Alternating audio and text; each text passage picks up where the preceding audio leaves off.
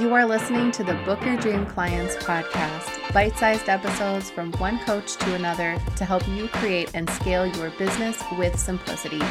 No hustle required. Welcome back to the Book Your Dream Clients podcast. I'm excited to share with you 4 email list growth strategies you can start doing now for free. So sit back, relax, and enjoy. Before we get started, I want to make sure that you have a couple of things in place before you start working on this list that I have for you. So the first thing that I want you to have in place right now is I want you to have a website and or a landing page service. I want you to have a nice landing page that converts well. And if you don't, make sure you have a landing page set up. Why do you need a landing page? Because you're going to need a freebie to be building your list. Freebies are a great way to build your list for free because they're all going to tie in with the steps that I have for you in just a minute. So a website, landing page, a freebie, and you're also going to need, of course, an email service provider. Okay? All right, so let's dig into those 4 things that you can do right now. After you have all of those things complete, they're good, you're ready to go, the first thing you can do is optimize your content medium. What's your content medium? Your blog posts, your videos, podcasts. Those are the 3 main mediums we can communicate with people. They can hear us, they can see us, they can read our words, they can connect with us on a consistent basis. So you're listening to my podcast medium. Once a month, we put out a new blog post. And sometimes, once in a blue moon, I'll put a video on YouTube. So whatever you're using right now and you're being consistent with it, I'm counting on you to be consistent with it. I want you to go and look and make sure that you have buttons inside, at least, 2 or 3 buttons, nicely spaced out within the posts of your links to your landing page to download a freebie. Because that is how we get paid to create the content. So if I spend, 1 hour recording a podcast, creating the images, doing all the things that it takes to hit the publish button on the podcast, I would like to get reimbursed by you downloading a freebie. Okay? So that's why we try to optimize our content. So that's a great way for us to get reimbursed for the work that we just put in. Same with blog posts. Go through your blog posts. If you're not asking people to download things or giving links to hyperlinking text to go to a landing page, you are doing yourself a disservice. Make sure every piece of content that you have is optimized for your freebie. Okay? That includes show notes, that includes YouTube notes, all of those things. Always make sure you use up that real estate with ways for your list to be building for free.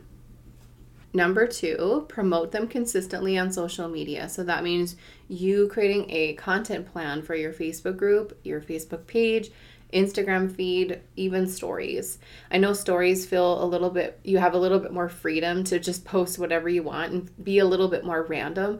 But even scheduling things, if you use Tailwind, I think you can schedule stories and later you can. I think there's quite a few third-party services that you can use. But even just scheduling it in your calendar, let's say Asana, having a weekly task on Tuesdays to promote your webinar or your freebie. And you can put the image inside this on a task. You can put the copy, the link, whatever details you need for the story so you can post it easily. Make that a recurring task. You don't need to spend $30 a month on an Instagram story scheduler. You can literally just use your calendar and just make it easy for you to actually look at your phone. Here's the copy, here's the image, and then go post it. Think of how you can make this easy for you. We actually have a spreadsheet of all of my freebies and the links, all of my masterclasses and the links, and we can use that to create our content plan. So maybe on Wednesdays, we're always going to drop a freebie in our Facebook group or mention it on our Instagram or have a focus on 1 freebie a month or something like that. When you have a lot of content, you have a little bit more freedom. But even if you just have one thing, put it in your content plan. Mention it on social media consistently so people, even if they've already seen that you have this and they haven't downloaded it yet, it's going to take them a few times to actually take action. So don't feel like a broken record. Put it on your content plan and promote that thing that you work so hard on. Number 3, you're going to create new pins for it every month. This always blows people's minds when I talk about this on client calls or Soka group calls. We talk about their freebies, and they initially know that they should create pins and promote it on their groups and their communities, and then they move on to something else. I always remind them, go back to your list of all of your freebies that you have and create new images for them every single month. That gives your Pinterest account life. It gives new visuals. You never know what people are attracted to, and maybe something can go viral because you switched the copy on it or the image, whatever it is. Go and create new pins for your stuff every month. Do the math on how many pins you need to schedule with your own content, and then recycle the work that you've already put through. That means you don't have to create a new freebie. You can just make new pins for it. I love this strategy because it really beefs up your Pinterest game, and it allows you to have more insight as to what your people love. And Pinterest is such a long-term thing. I mean, I'm still getting clients from pins that I made 3-4 years ago. So do not skimp out on your Pinterest strategy. Number 4, collaborate with others.